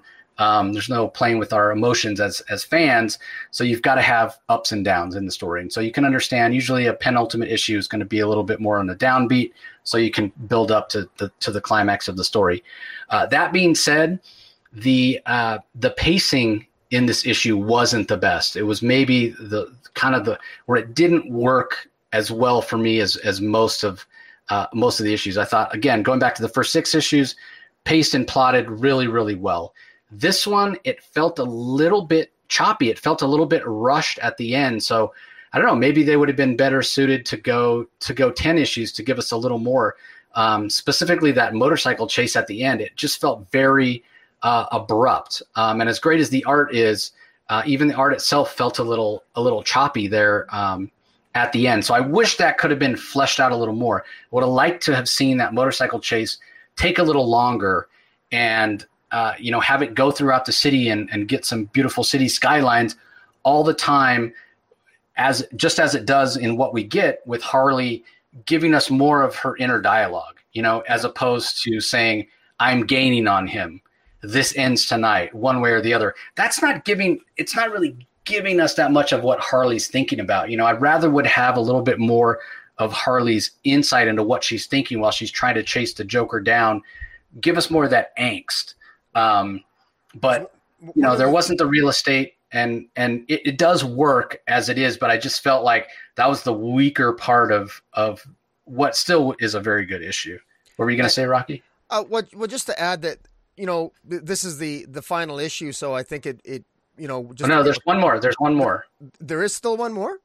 Yeah, it's 9. It's 9 issues. It's 9 issues. So that's what I'm saying. We're going to get one more issue, probably with her becoming the full, the full Harley Quinn. That's awesome. I didn't, for some reason, I didn't know that. This actually felt like an ending to me. I thought it was just her riding the bike at the end off into the dark, gloomy night. Yeah. So I thought it was 9 issues all along, and I read this, and like you said, it did feel very much like an ending. And I went and double checked. I'm like, wait, there is another issue, right?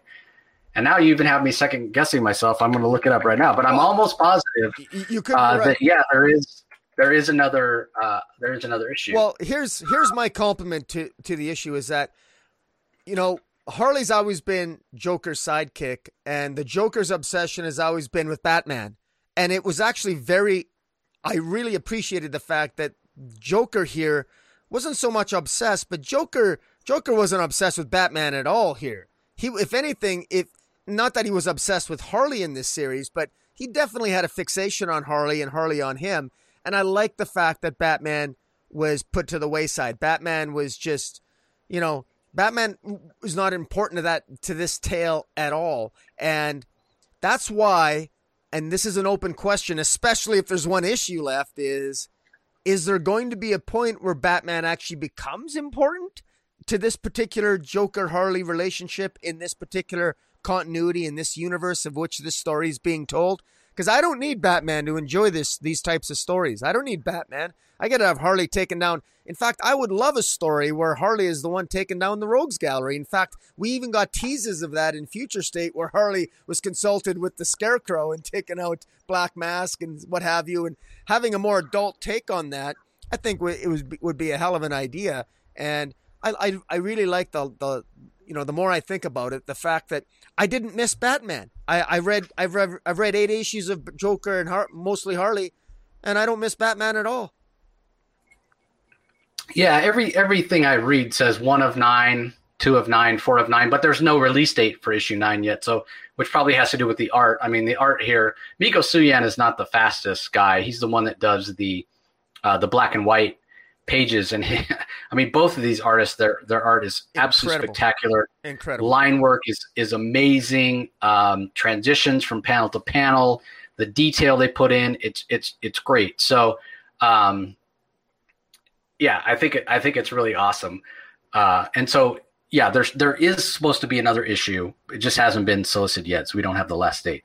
But the art, that's part of the reason that I picked up the issue in the first place. I'm not a Harley fan. I'm not a Joker fan, but I know Miko Suyan. He did a ton of work over at Valiant, and that's how I met him. And he's a super great guy and a super talented artist. So that's the whole reason I picked it up. I think I finally picked up issue 4. I'm like, God, I hear Miko's killing it on this book. Let me check it out. And I immediately had to go back and buy the first 3 issues. And yeah, it's spectacular.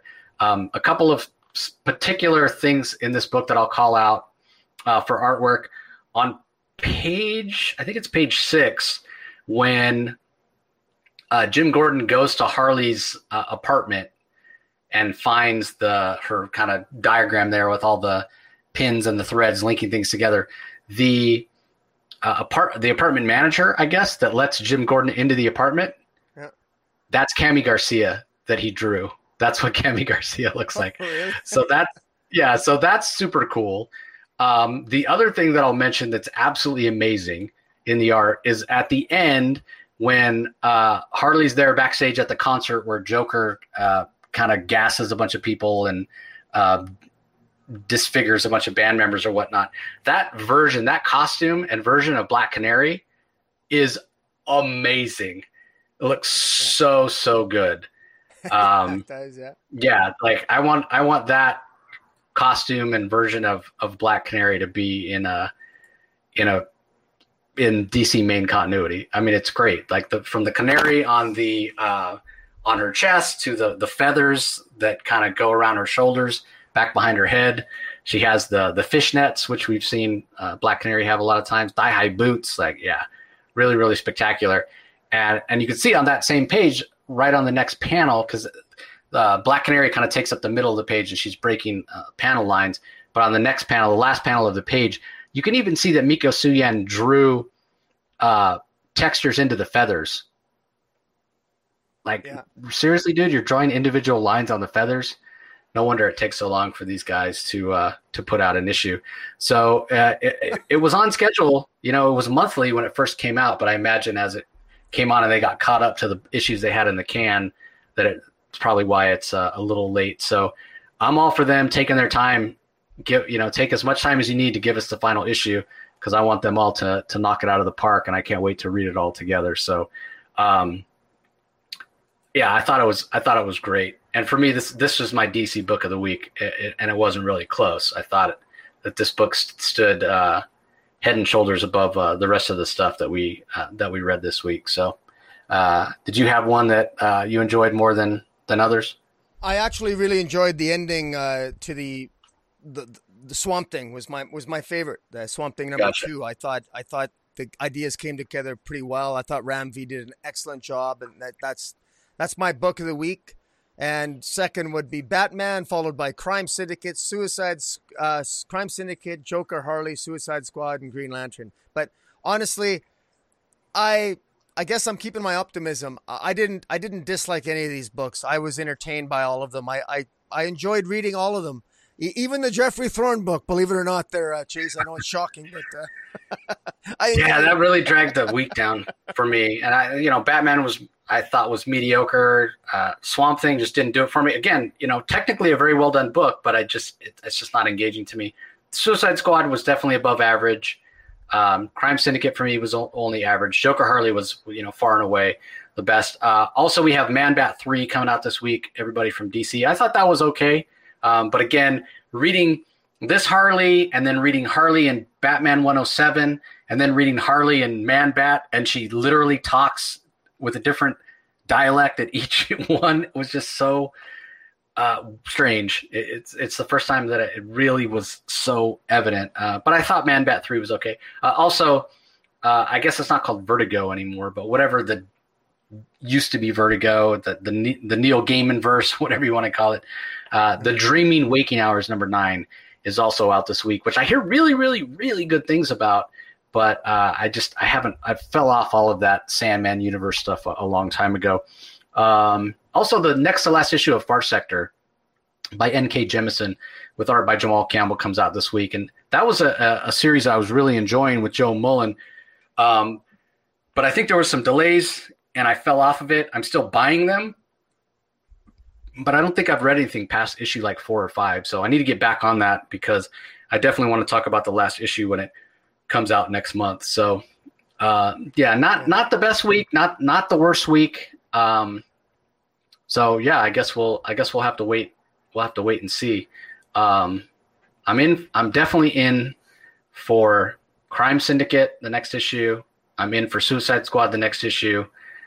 I'm giving Green Lantern one more shot, and I'm out on Swamp Thing. And the only reason I'm giving Green Lantern one more shot is because I say you always got to give 2 issues. So yeah, kind of an up and down week for me. So anyway, you got anything coming out this week, later in the week, that you want to plug, Rocky, for listeners or viewers?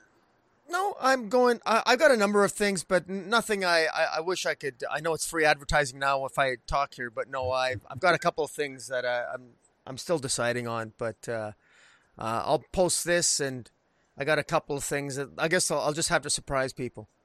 What about yourself? You're always doing something, man. You got interviews coming like crazy, don't you? Yeah, people have been reaching out left and right, or I've been reaching out to people. So Pornsock Pichochet. He's coming on. He's got a new series coming out from. So if you're not familiar with him, he actually started out as an editor at DC for the Vertigo line, and he's written some of his own books. The Infidel may be the one that people most know him for, which was critically acclaimed. He's a Thai American comic book writer as well as a television writer, and so he's got a book coming out called The Good Asian, which is kind of a pulp noir detective story in that time where Asian American racism and the I can't remember what it's called. There's like the Chinese American something act where they were limiting the number of immigrants of Asian descent to come into the United States. Obviously, very timely. Which again, it's so strange how the world works, where these creators months and months and months ahead of time come up with these ideas and the books are ready to be released, and then there's some political tie-in and people are like, oh, you're just trying to be political. It's trying to tell a story, and it just so happens that we got all these this rise in Asian American hate going on right now, just like we were talking about with the other history of the DC universe last week. So he's coming on. I'm going to interview him soon. That episode should be out Wednesday. And then I have an interview with Stephanie Phillips, speaking of Harley Quinn, coming up on Friday that'll be released probably early next week. Hopefully, Rocky, you'll be able to join me for that because I know what a fan you are of. Yeah, it'd be awesome, her. So sure. Yeah, so those are the 2 big interviews that I have coming up this week. And then, Kickstarter Spotlight on Wednesday as usual, and New Comic Wednesday, and all the regular stuff that you guys are used to. But I'm really looking forward to those 2 interviews this week. And got some other big interview irons in the fire. I don't want to mention any names specifically until they're confirmed, but yeah, just be sure you're keeping, you're following us on social media. Rocky's got the links there for you. It's just at the Comic Source. And also, if you're a longtime Comic Source listener, make sure you're going over to YouTube and go to the Comic Boom channel. Give Rocky a like for this video. Make sure you smash that subscribe button. Click that notification bell so you know when he puts out new content. As you could tell, we just love talking comics and sharing our thoughts on these books with you all. So I know I really appreciate all the support. I'm sure Rocky does as well. Absolutely. Thanks for coming on, everybody. So thanks for joining us as always, and we will talk to you next time. You can find the Comic Source podcast on Spotify, Apple Podcasts, Stitcher, Google Play, or whichever podcasting app you prefer. Please tell all your friends about us, subscribe, and rate us. The ratings really help with our visibility and our ability to reach new listeners, especially 5-star reviews on Apple. Also be sure to visit us at lrmonline.com to join the conversation, access the show notes, and discover all our other great pop culture content. If you want to email us, the email address is thecomicsourceblog@gmail.com, or you can follow us on Twitter, twitter.com/thecomicsource. Do a search for The Comic Source on Facebook and Instagram to follow us on those social platforms. All 3 spots are great places to find out when we release new episodes, as well as follow all our convention coverage. So once again, we want to thank everyone for listening, and we'll talk to you next time.